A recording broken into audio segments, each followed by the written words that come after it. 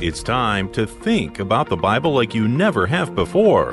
This is Christian Questions. Experience more episodes, videos, and Bible study resources at ChristianQuestions.com. Today's topic is, how do satanic demons influence our world?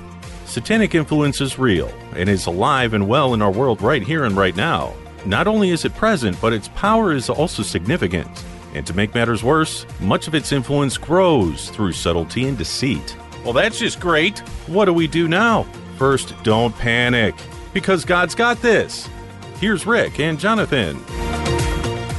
Welcome, everyone. I'm Rick. I'm joined by Jonathan, my co-host for over 25 years. Jonathan, what's our theme scripture for this episode?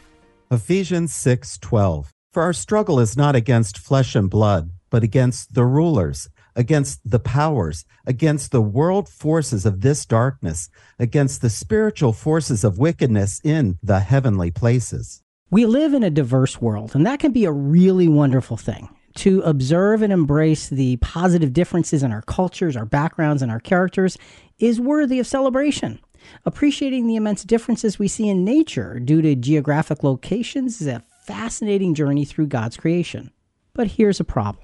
Diversity, just like most anything else we as imperfect humans celebrate, can go to extremes that take the basic principles of godly righteousness and corrupt them with darkness and evil. This inevitably leads to the destruction of that which is good. What has all of this got to do with Satan and demons? Everything. Satan and those who follow him are masters of subtlety and can easily make darkness look like light. Many times we've discussed how Satan posed as a serpent and used doubt, subtlety, and half-truths to deceive Eve. We continually go back to this experience because it represents humanity's first experience with disloyalty to God and the sinfulness that follows it. As we establish the biblical history of Satan that leads us to this first encounter, as well as the biblical history of mankind that followed it, we are going to be quoting from a Satanist website as a stark contrast to biblical teaching. Yeah. That will be, and you will see very, very shortly, this is going to be a very stark contrast. And before we start this quoting Jonathan, I just want to put a disclosure out there. Folks, it is my personal, deeply held opinion and conviction that you should not go looking out of curiosity, because darkness is dark and darkness is subtle. And the only reason we're doing this is to put it on the table as the opposite side of things. Having said that, let me begin the quote from this particular satanic website. And it's very openly satanic. Exposing Christianity. That's the beginning of this very prominent writing on this website. Because of being steeped in, believing in, and living a lie, in the advanced stages of Christianity, the Christians take on an artificial appearance and begins to look like the lie. The well-known pasty look with the smiley mask. The lie emerges in the physical self. When I hear this, Rick, it sounds exactly like what we see happening in politics. They accuse their opponents of doing the very thing that they are guilty of. This is an outgrowth of satanic thinking.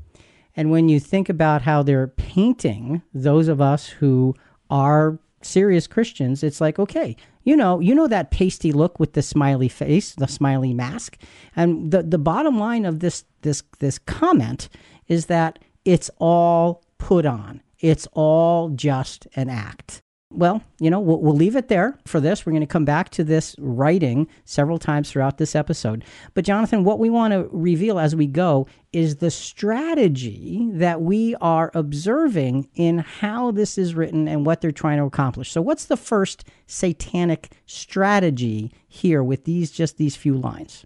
Completely reverse roles and accusing the light of actually being gross darkness. That's the strategy. You turn the tables, and all you need to do is say it. We'll expand on that as we go. And you got to ask yourself, well, wait, how can this happen? If light is light and dark is dark, how can this happen?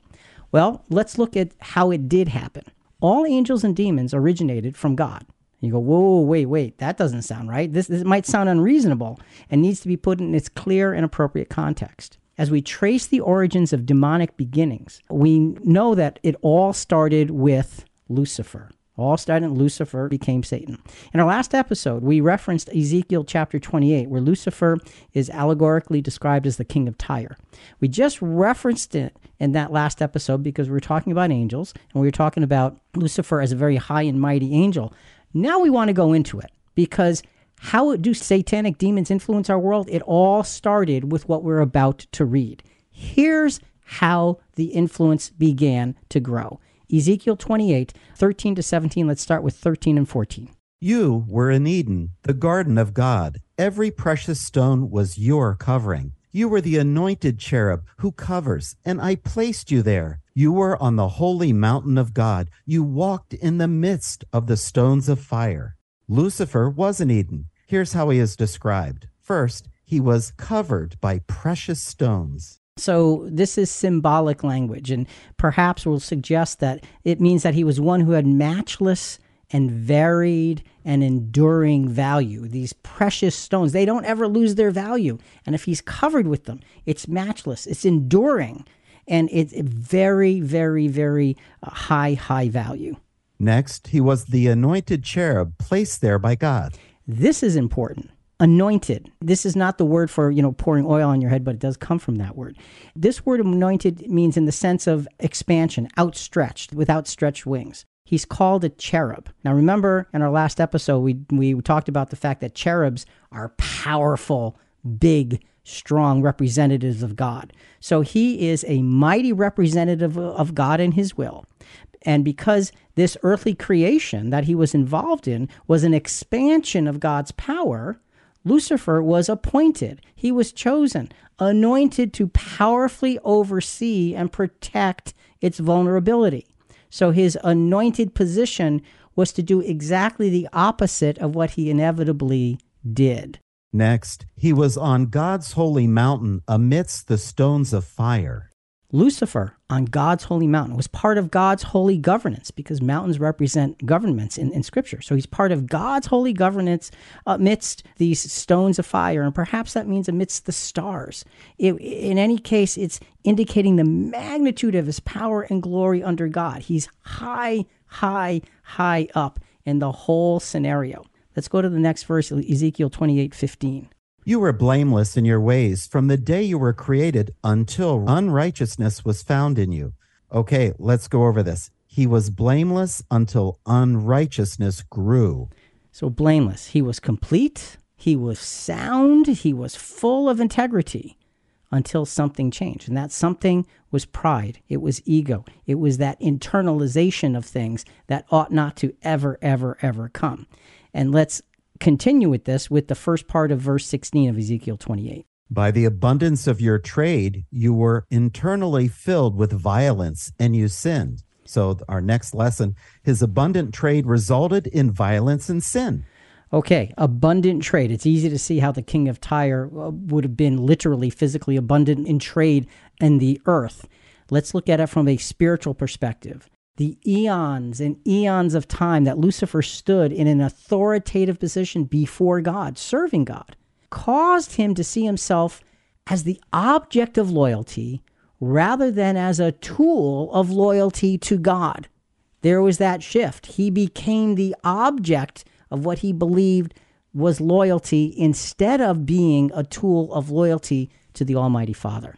Pausing with Ezekiel for a moment, we see this horrendous sin verified in Isaiah, Satan's fall. Actually, it's more than Satan's calculated steps of ego and pride out of God's grace. Isaiah 14:12 through 14. Let's start with verse 12. How you have fallen from heaven, O star of the morning, son of the dawn.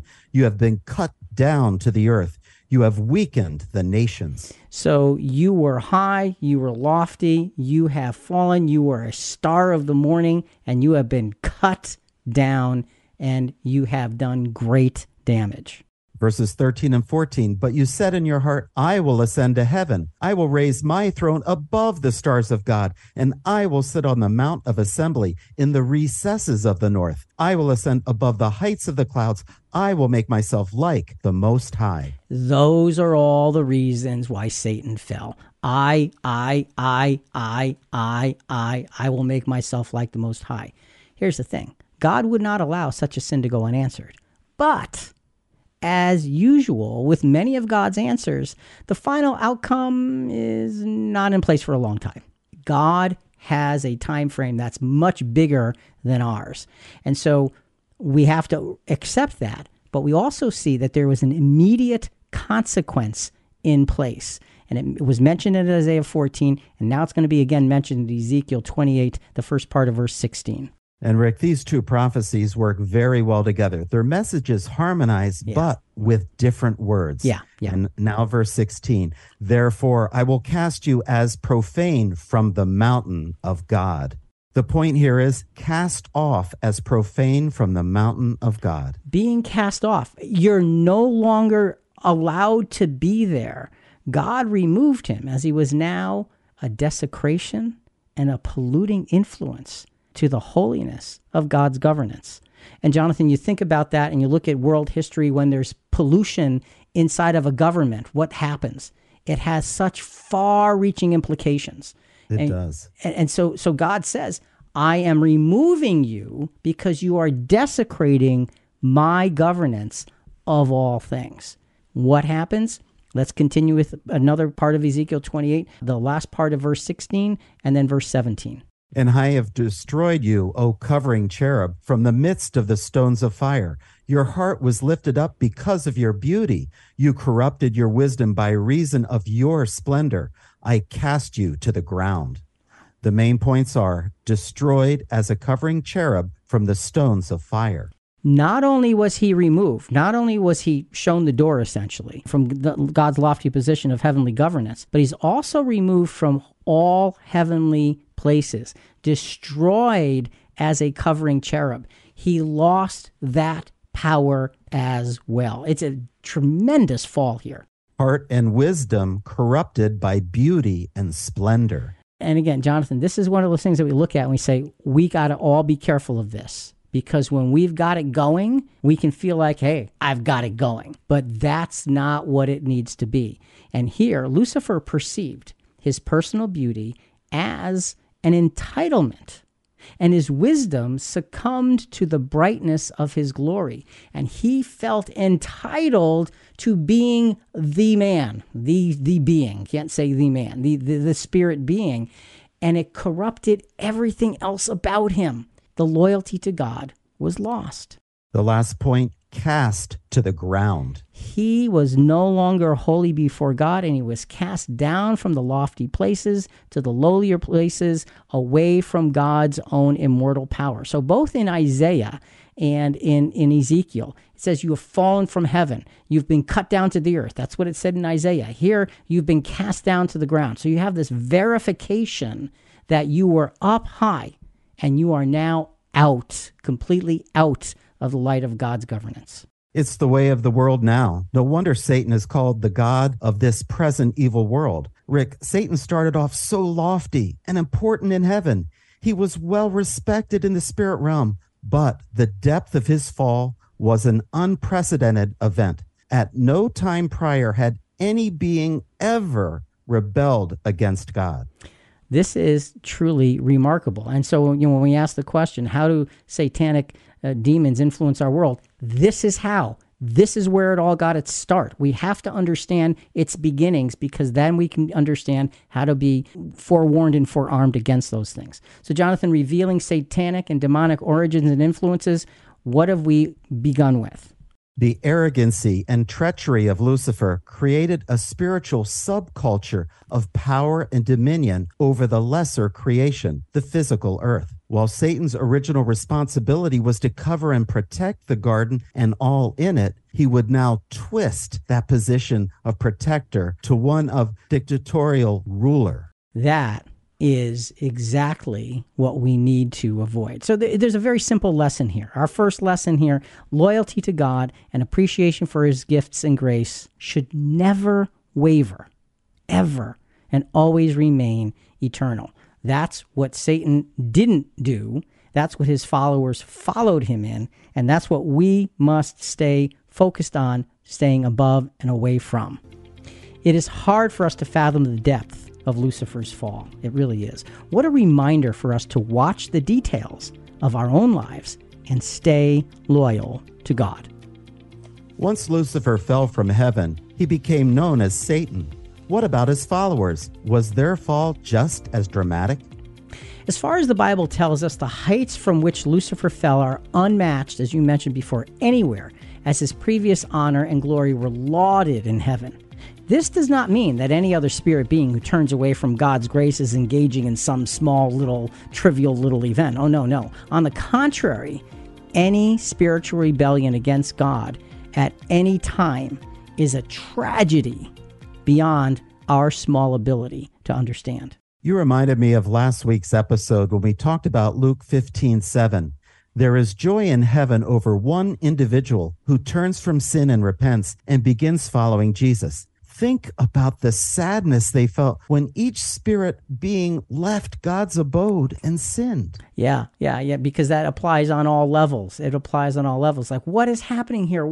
How can you not stay where you are? Don't you? It's so difficult, Jonathan. It's so difficult to look at that and say, wow, what really happened here? Let's put it in perspective. First, just a quick scripture, because we want to remember the right way before examining the wrong way. Quickly, Proverbs 28:10. He who leads the upright astray in an evil way will himself fall into his own pit, but the blameless will inherit good. The blameless will inherit good. That means you start out blameless, you maintain a blameless way of being, and you continue into eternity as blameless. That's what it means. That's what Satan didn't do. He fell in a dramatic way. He actually didn't fall. He stepped off a cliff on purpose. That was his objective. Once Lucifer's example had been set, and once the precedent had been established upon such a lofty stage, it was only a matter of opportunity for others to fall, others to take that same kind of step. Satan had been truly glorious, powerful, and honored, and his example would have been a hard-to-avoid influence. It was there. It was obvious. Everybody, I imagine, in the heavenly realm would have seen it. Satan's actions and dark leadership did influence other sons of God, spiritual sons of God, toward rebellion. In our last episode, we touched on these next scriptures. We just want to bring them back up again to put it in perspective, because the big question is, how do satanic demons influence our world? This is how. This is where they got their beginning. Jonathan, Genesis 6:1-2. And this is from the American Standard Version. And it came to pass, when men began to multiply on the face of the ground, and daughters were born unto them, that the sons of God saw the daughters of men, that they were fair, and they took them wives of all that they chose.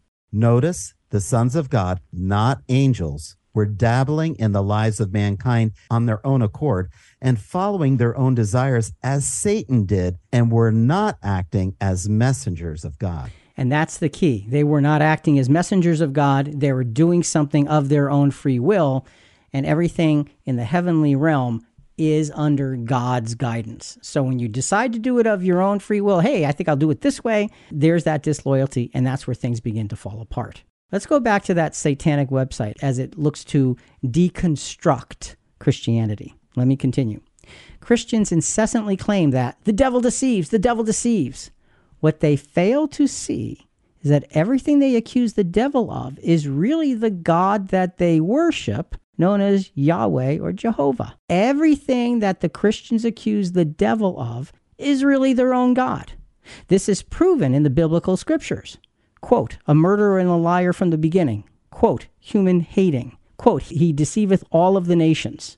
Jonathan, what they're doing here is they're taking scriptures, they're quoting them, and they're applying them to God Almighty, when in the scriptures it's very obvious that these are applied to Satan. Why are they doing this? What's the satanic strategy here?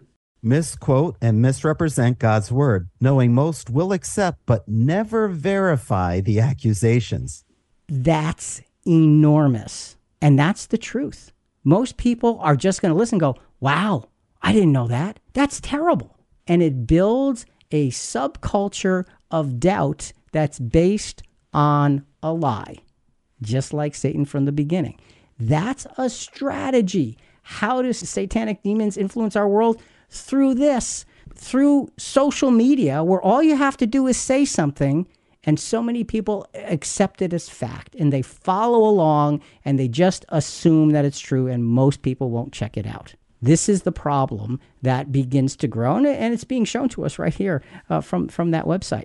Let's move forward. This might sound redundant, but Satan's followers follow Satan. This means that they adhere to the inherent disloyalty to God that Satan created. This disloyalty is the basis of all sin. So the question is, what happened to those followers of Satan? 1 Peter 3:18 through 20.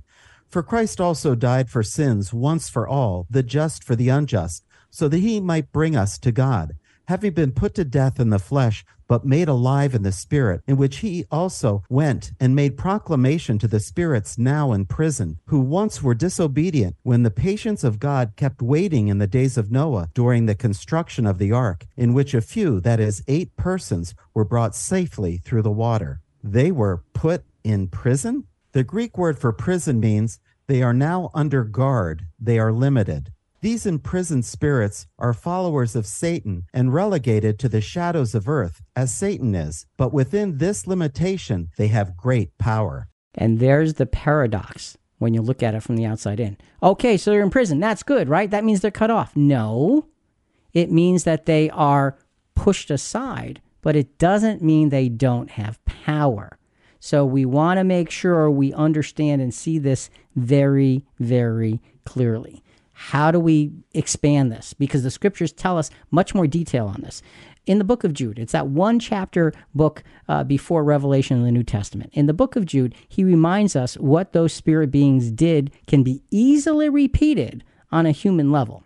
Let's look at Jude, again, there's only one chapter, verses 3 and 4. Beloved, while I was making every effort to write to you about our common salvation, I felt the necessity to write to you appealing that you contend earnestly for the faith which was once for all handed down to the saints. For certain persons have crept in unnoticed, those who were long beforehand marked out for this condemnation, ungodly persons who turn the grace of God into licentiousness and deny our only Master and Lord Jesus Christ.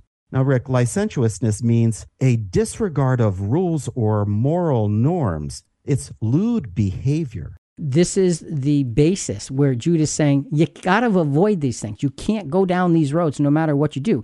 He then mentions different examples. He mentions Israel after the deliverance from Egypt and how some of them were destroyed for unbelief. He also mentions Sodom and Gomorrah and their destruction as a result of their immorality. And then he also points to spirit beings who rebelled as an example. So we've got the Peter example of in prison. Now let's look at Jude verse 6 as he uses this as an example as well of the things that we need to avoid. And angels who did not keep their own dominion, but abandoned their proper abode, he has kept in eternal bonds under darkness for the judgment of the great day. So the imprisonment of 1 Peter is described as bonds of darkness here in Jude. Jude also adds that there is a lack of light. And that's really, really important because when you've got this lack of light, you're understanding what the imprisonment is actually looking like.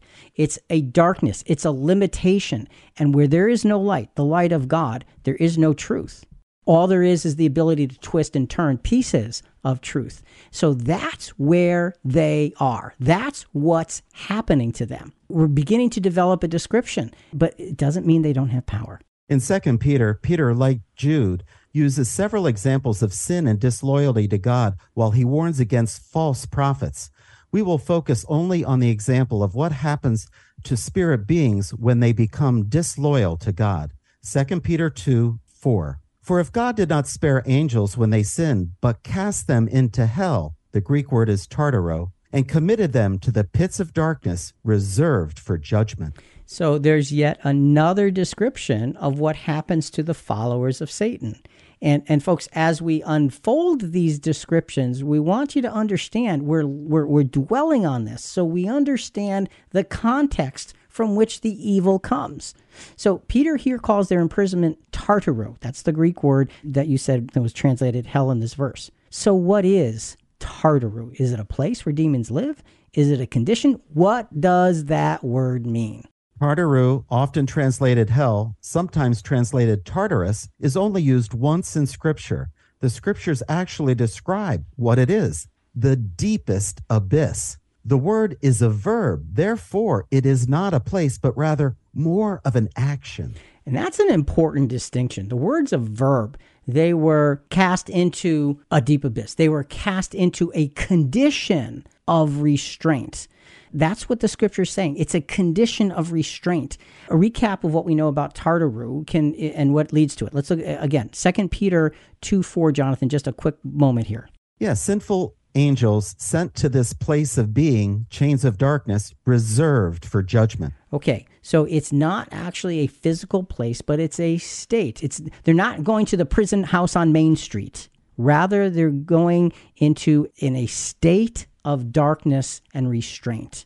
It's not a place, it's a state of being. And again, Jude 1:6 that we just read a few minutes ago. Sinful angels forsook their proper rank, now in perpetual bonds in darkness. We keep dwelling on the fact they're in darkness. Why? Because in darkness, there is no light. Doesn't mean they don't have power. It simply means they don't have godliness to drive that power. And if you have power without godliness, what do you end up with? It's never good. The disloyal and evil actions of these fallen spirits led to the action of God, which was to cast them out of his light and out of his heavenly abode into a condition of restrained darkness and limitation. God essentially said, you are no longer welcome, allowed here in the light. You are powerful. I will allow that to be, but it will be in a condition of restraint from what you gained from me. So it's really putting them out of the presence of God. Who are they in the presence of? Satan. So when you've got the father of lies with his followers present with him out of God's light, you have a really, really bad equation here that spells darkness, evil. It spells anything contrary to who and what God really is. So as we're looking at how the demons became demons, Jonathan, revealing satanic and demonic origins and influences, what do we add? Satan's dark leadership brought sweeping consequences from those spirit beings who followed him. They all are out of God's light and in darkness of their own choice. While this may sound like a time to be relieved, it is actually a time for vigilance. For their darkness does not mean that they are without great power and influence. And that's the thing. They do have great power and influence. It's just godless power and influence. So when we look at this, the lesson number 2, if you will, disloyalty to God brings separation from God. And this separation reveals any being's true character. So if you're going to be disloyal, it's going to bring separation, and that's going to reveal true character. That's a dangerous equation to work with, but it's so easy to follow the subtlety of Satan and his followers. And that's the challenge that is in our world today. This can all get really complicated really quickly. Satan and his demons are stifled and yet powerful. We are so glad that God, not me, God has this all in hand. So, Satan and these demons are basically stuck with earth as their place of influence. Why would God allow such a thing to happen? And that's a really good question. God allows it because it's the direct result of sin and disobedience. The whole penalty of dying thou shalt die, given to Adam, was not a consequence of just dropping dead after sinning. That's not what the consequence was. On the contrary, it was the consequence of having the experience of sin and death fester and grow and undermine God's righteousness as Satan and his followers drove their own agenda. And that's where we are sitting now. Adam made a loyalty decision. Now, let's begin to establish what Satan and his demons do and how they affect our lives. Yeah, I just want to pick up on that first comment you made. Adam did make a loyalty decision, and we are living in the results of that loyalty decision. Satan made a loyalty decision, and he became loyal to himself. Adam became loyal essentially to Satan's word over God's word, and now you have his followers who are loyal to Satan over God. Now, what do we have as a result? Well, we have Satan as the ruler of this world. Being the ruler of this world, He poses as something that he is not. 2 Corinthians 11:14. No wonder, for even Satan disguises himself as an angel of light. We all know that those who serve him, both human and spirit, will do the same. He disguises himself as light. Now, how can he do that if he's in darkness? Because you take the shreds of things, you put them together, and you create a fictitious picture, and people look at it, and all you have to do in this day and age is put it on Facebook, put it onto your Instagram post, put it in a headline, and everybody's going to swallow it. That's how it works. And he is the king, or the prince, I should say, of doing such things. We've got him doing that. And we all know that those who serve him, both human and spirit, are going to do the same thing. 2 Corinthians 11, next verse 15. Therefore, it is not surprising if his servants also disguise themselves as servants of righteousness, whose end will be according to their deeds. There are three primary things that Satan and his demons want. 1, to look good. 2, power to rule. And 3, obedience from those they have authority over. They want to be like the Most High. They do, because that's what God naturally has. And they're looking to usurp that. And I just want to go back to that 2 Corinthians 11:15. His followers, his servants, disguise themselves as servants of righteousness, whose ends will be according to their deeds, as angels of light, if you will. With that in mind, I want to go back to that satanic website and read the next few lines. With that in mind, disguising yourself as an angel of light. Here's what they say. The problem is that few people actually really read the Bible. Most just believe what they're told regarding Christianity in the Bible. Few read it and can see it for what it is for. Even fewer would stop to think or even question why the Bible has numbers. I'll come back to that in a moment. Everything in the Bible has been stolen and corrupted with the spiritual knowledge removed. Everything's been corrupted, stolen, with the spiritual knowledge removed. They are posing as messengers of light. Learn, get away from that Bible because it's corrupted. Most people who hear this are not going to challenge it. They just won't. They just won't. So you've got this posing as these messengers of light. He says they don't question why the Bible has numbers. Their thought is that the numerology in Scripture points to Satan ruling. I don't know how they get there because the numerology in Scripture is breathtakingly wonderful. Okay, so maybe one day we'll do a podcast on that, but not today.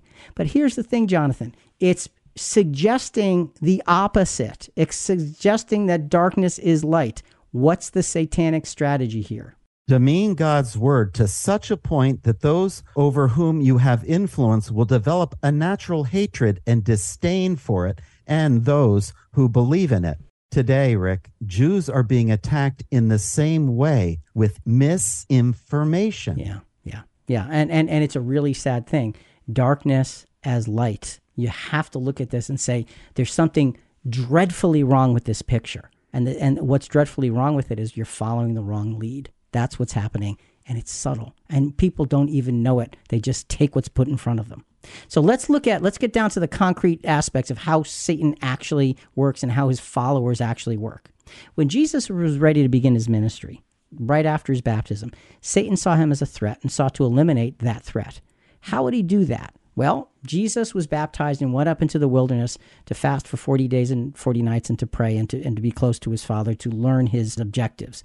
So the first satanic strategy, when Jesus was there by himself, we've got those three temptations. The first strategy is Satan, and we're going to add his followers into this, even though they were not there because they do what their leader does. Satan and his followers tempt based on our human needs. Jonathan, let's go to Matthew 4, 2-4. And after he had fasted 40 days and 40 nights, he then became hungry. And the tempter came and said to him, If you are the Son of God, command that these stones become bread. But he answered and said, It is written, Man shall not live on bread alone, but on every word that proceeds out of the mouth of God. There are 2 points. First, Jesus did have a human need to eat, for he was hungry. A physical temptation. And second, there was also a mental temptation. Satan said, if you are the Son of God. Satan was trying to rattle him. He was. And he took the physical, actual human physical weakness and he built upon it as a way to turn him from the objective. But Jesus' answer was Scripture. We don't live by bread alone. We live by whatever God gives us. The first satanic strategy it was based on human needs. The second satanic strategy here in these temptations is Satan, and again, by extension, his followers, misapply Scripture. We just saw that in that satanic website for their own gain and power. Let's go to Matthew 4, verses 5-7. Then the devil took him into the holy city and had him stand on the pinnacle of the temple. And he said to him, "If you are the Son of God, throw yourself down, for it is written, He will command His angels concerning you, and on their hands they will bear you up, so that you will not strike your foot against a stone." He used Scripture. Yep. Jesus said to him, "On the other hand, it is written, You shall not put the Lord your God to the test." Satan is saying, prove it. Show everyone. Do it my way. Yeah, do it my way, and I will guide you. And the interesting thing, he's putting things in a perspective to say, I know your book. I know your book, and here's what your book says. And Jesus was wise enough and humble enough to say, you don't tempt God. And he quoted Scripture. He didn't come up with it on his own. He went back to the book that Satan claimed to know. So that second strategy is to misapply Scripture for his gaining of his own power. The third satanic strategy with Jesus in the wilderness is having already usurped God's authority. That's what Satan had already done. Satan, and again by extension his followers, seek loyalty by any devious means possible. Matthew 4, 8-11. Again, the devil took him to a very high mountain and showed him all the kingdoms of the world and their glory. And he said to him, "All these things I will give you if you fall down and worship me." Then Jesus said to him, "Go, Satan, for it is written, You shall worship the Lord your God and serve him only." Then the devil left him, and behold, angels came and began to minister to him. Satan knew Jesus was coming for a kingdom, so he tried to steer him in a different way, saying, "I'll just give you the kingdoms here and now." Just to be clear, with all three temptations, Jesus is not saying, worship me. He's saying, worship my Father in heaven. Right. And he's going back to God's word. Interesting thing about this temptation, though, it says the devil took him to a very high mountain. And, symbolically, mountains mean governments in Scripture. So perhaps Satan is taking him to a high vantage point to say, look at the kingdoms of this world from my perspective, because this is my mountain. I can give them to you all you have to do. It's really simple. Forget the sacrifice thing. Just bow down and worship me. Jesus' answer was an unresounding, go away. You shall worship the Lord your God only. The loyalty factor is what broke this temptation into pieces. We know that God bestows His Spirit, His power and influence upon His chosen followers. 1 John 4, 12 and 13. No one has seen God at any time. If we love one another, God abides in us, and His love is perfected in us. By this we know that we abide in Him and He in us, because He has given us His Spirit.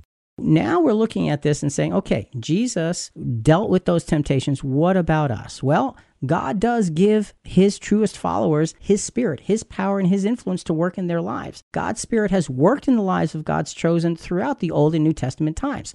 Now, Old Testament, it was different than the New, but God's Spirit was present in the lives of all of them. This gift of the begetting to Jesus' true disciples of God's Spirit is evident now in this gospel age. And here's the thing. Satan is always trying to get the upper hand. And how do you try to get the upper hand? You look at the person who's got wisdom and might and power and glory and honor and all of that, and you try to copy him.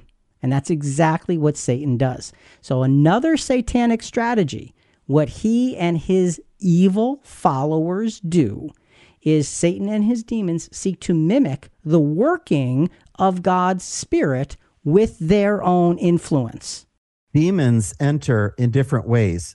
First, in the gripping power of their evil suggestions. The word for entered is a verb, an action word. It means to enter, entrance into a condition. Let's read Luke 22, 3-4. And Satan entered into Judas, who was called Iscariot, belonging to the number of the 12. And he went away and discussed with the chief priests and officers how he might betray him to them. We do not believe that Judas was possessed. Rather, he had sold himself over to evil. Anything that lowers pure loyalty to God is sinfulness. So the entering here, in this case, is Satan and his demons, and folks, listen carefully to this, seek to become centers of influence in our minds.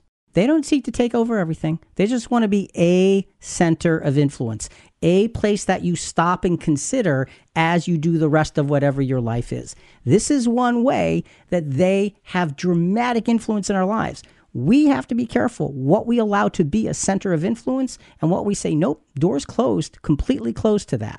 That's one way that Satan enters. There's another way that's much more difficult and much more devious. This next satanic strategy is Satan and his demons enter by overwhelmingly controlling a willing mind. This is deeper. This is bigger. Luke 4:33-35. And this is from the New Revised Standard Version. In the synagogue, there was a man who had, which means to have, that is to hold, the spirit of unclean demon, meaning a demonic being, and he cried out with a loud voice, "Let us alone. What have you to do with us, Jesus of Nazareth? Have you come to destroy us? I know who you are, the Holy One of God." But Jesus rebuked him, saying, "Be silent and come out of him." When the demon had thrown him down before them, he came out of him without having done him any harm.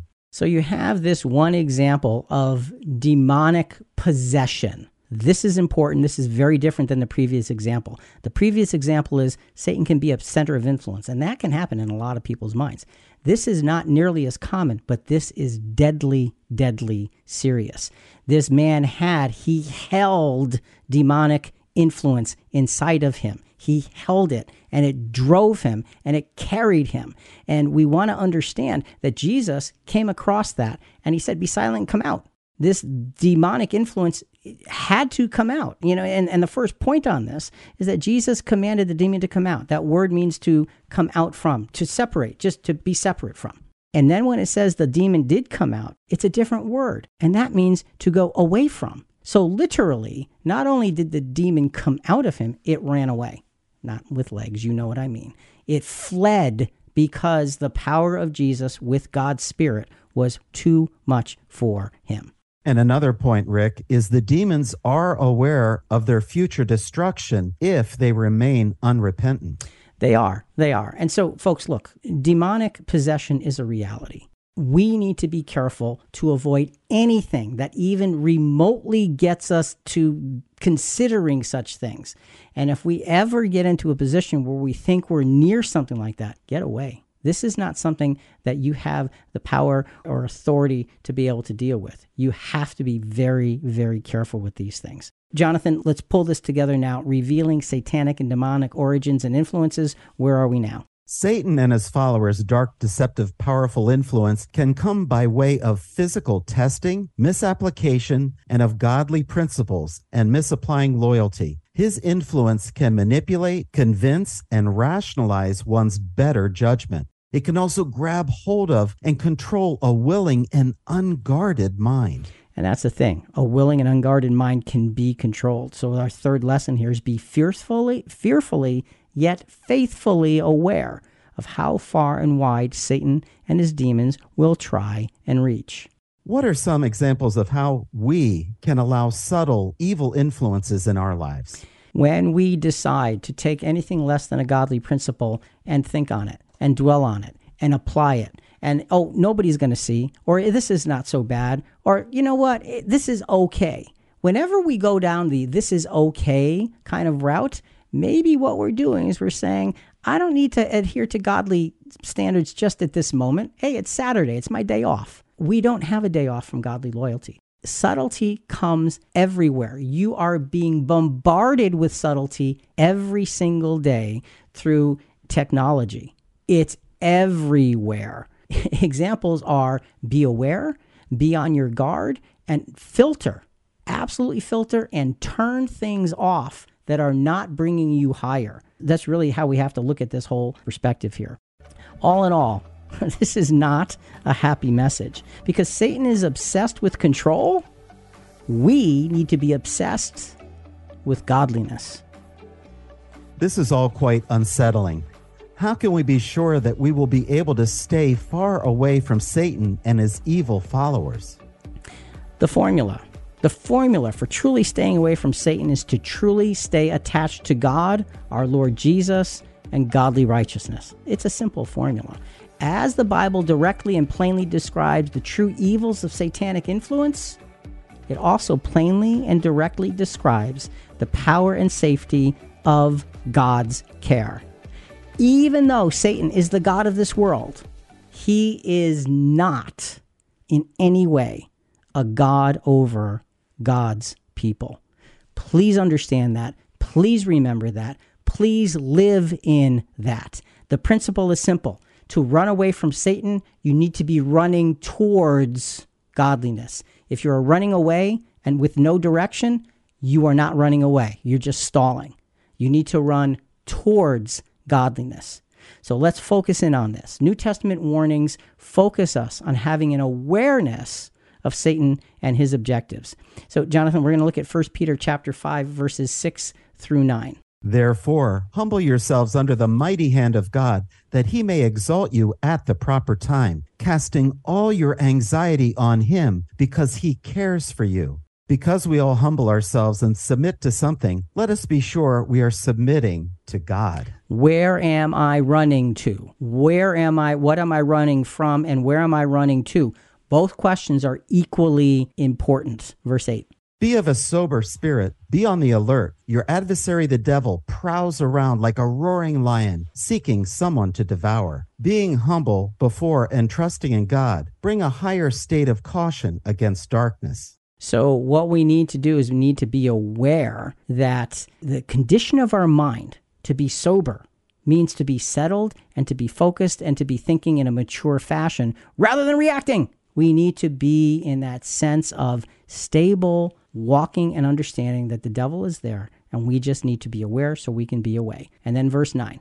But resist him, firm in your faith, knowing that the same experiences of suffering are being accomplished by your brethren who are in the world. We are not alone. And that's a beautiful thought. We are not alone. We have others that we can rely on. And when we are being tried and tempted in these areas, folks, it is so important to find someone who is godly that you can trust and say, hey, help me walk through this, because that's how we stay strong. Let's go to our final quote from the Satanic perspective on things from that website. Quote, most people, due to being systematically programmed and brainwashed, have misplaced faith. Do what they're told and do not question.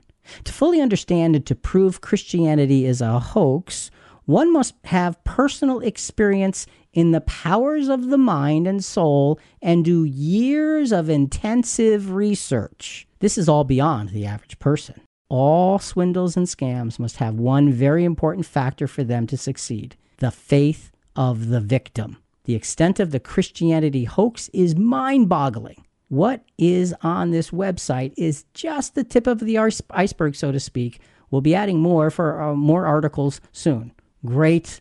Not going to check to see when they come. Okay, just saying.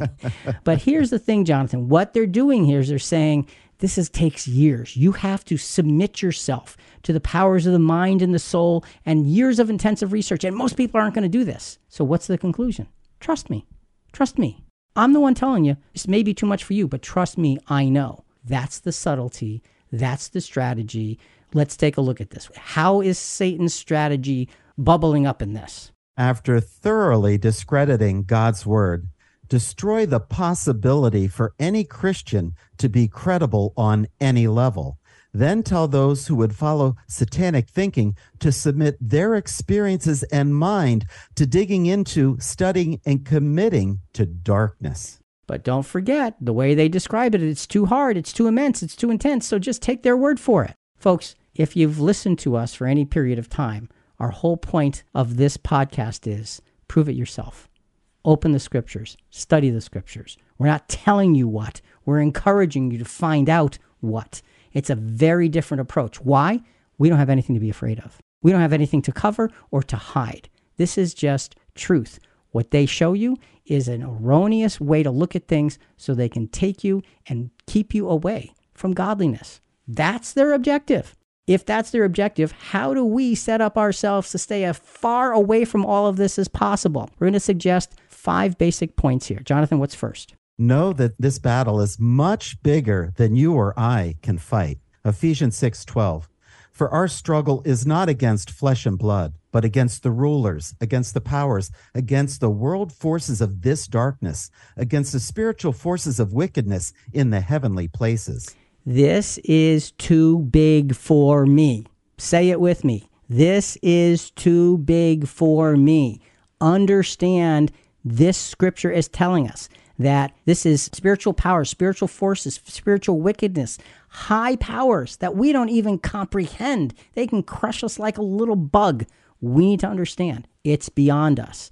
Now that's a little scary, so let's go to point number 2. Arm yourself, realizing that to be partially armed is not to be fully protected. Ephesians 6:13. Therefore, take up the full armor of God, so that you will be able to resist in the evil day, and having done everything, to stand firm. Be armed, but understand. Be fully armed. Don't mess around. No halfway games. If you want to be sound in your spirituality and your godliness, be fully armed. And you know what the next point's going to be, because it's going to be all about all of that armor. Point number 3. Understand how spiritual armor works as a complete unit to withstand spiritual wickedness. Ephesians 6:14-18, starting with verse 14.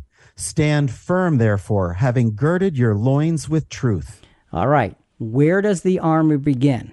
With truth. Truth is what binds our armor together. This girdle of truth, this belt of truth holds everything together. Let truth, folks, let truth, not desire, not curiosity, not emotion, let truth hold your armor in place. Godly truth. Continuing, and having put on the breastplate of righteousness. This breastplate is the protection for vital organs. Our heart and all that feeds our lives are safe under that breastplate when we stand in and for godly righteousness in the face of spiritual wickedness. And remember, the breastplate is held in place by what? The girdle of truth. It's God's truth that holds it in place. Don't fool yourself. Don't settle for anything less. God's truth holds it in place. What's next? Verse 15, and having shod your feet with the preparation of the gospel of peace. The truth of the gospel can and will stand against evil. We need to take it everywhere with us. And it's called the gospel of peace. Why? Because Satan is a god of destruction, a god of chaos. The gospel of peace is to say, I bring you good tidings of great joy, which shall be to all people. It is thy kingdom come, thy will be done on earth as it is in heaven. That's the peace of God. That's what we want driving us to stand against the chaos of satanic thought, of demonic influence. What's next? Verse 16, in addition to all, taking up the shield of faith with which you will be able to extinguish all the flaming arrows of the evil one. So it's strong faith, not credulity, not emotionalism, not I want it my way, not, well, he said it's okay, so it must be. But it's strong faith, again, in godly truth, in Scripture, that will protect us from satanic attacks. You notice that this shield of faith will extinguish the arrows of the evil one. It doesn't just block them, it puts them out. You got to just understand what faith in God through Scripture can do. We are in a position, folks, now where satanic influence is around us. It's everywhere. Face it. We've gone through. How did it get there? We've established all of that. This faith, and this is the shield. This is that great big shield of faith. So, Jonathan, when you and I stand next to each other behind our shields of faith, your shield protects me and my shield protects you. And then when Julie stands behind both of us, she can put her shield over us, and then the three of us protect each other. That's what this kind of shield does. That's the kind of faith we're talking about. What's next? And take the helmet of salvation. The helmet of salvation. This has to do with our heads. Knowing, accepting, and dwelling on the salvation of Jesus protects our minds from the power of satanic influences creeping into our thoughts, from allowing satanic thinking to become a center of influence and plant itself maybe when we're not looking. That's what this helmet of salvation can help us stay away from. And what's next? And the sword of the Spirit, which is the word of God. All right. The word of God. How much more can we say it? It comes down to God's word. Fight back, but not in your own power, not in your own emotional reaction. Fight back with God's word. Just like Jesus did in the 3 temptations. Yes, exactly. You couldn't get a better example than that. And then finally, verse 18. With all prayer and petition, pray at all times in the Spirit, and with this in view, be on the alert with all perseverance and petition for all the saints. Pray, always pray. Always, always. All of this is prayerfully done. Gird yourself with the full armor of God. That's point 3. What's the 4th point? Know that the demons know. Act on what you know. James 2:19 and 20. You believe that God is one. You do well. The demons also believe and shudder.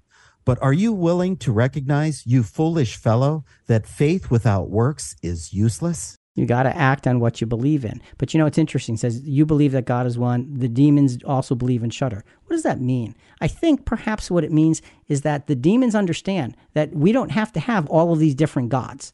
There is one God, and that means he is impervious to any kind of attack because he doesn't have a weakness here or there. And that's what makes them shudder. We have to hold on to that and then act on the faith that we have. Our last point, Jonathan. Claim God's promises of protection for your own. Psalm 91, 3-5. For it is he who delivers you from the snare of the trapper and from the deadly pestilence.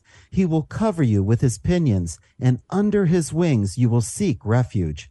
His faithfulness is a shield and bulwark.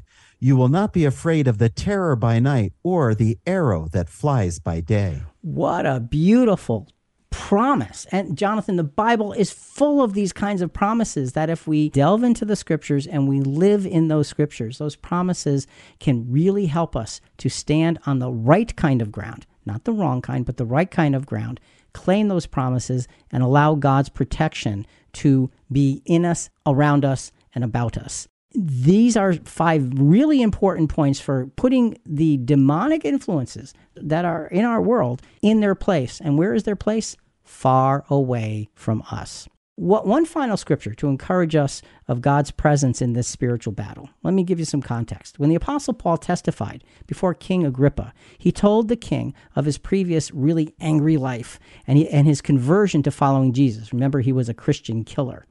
In his testimony, Paul expanded on the details of what Jesus told him the day that he was converted. So let's drop in on Acts 26, verses 16-19.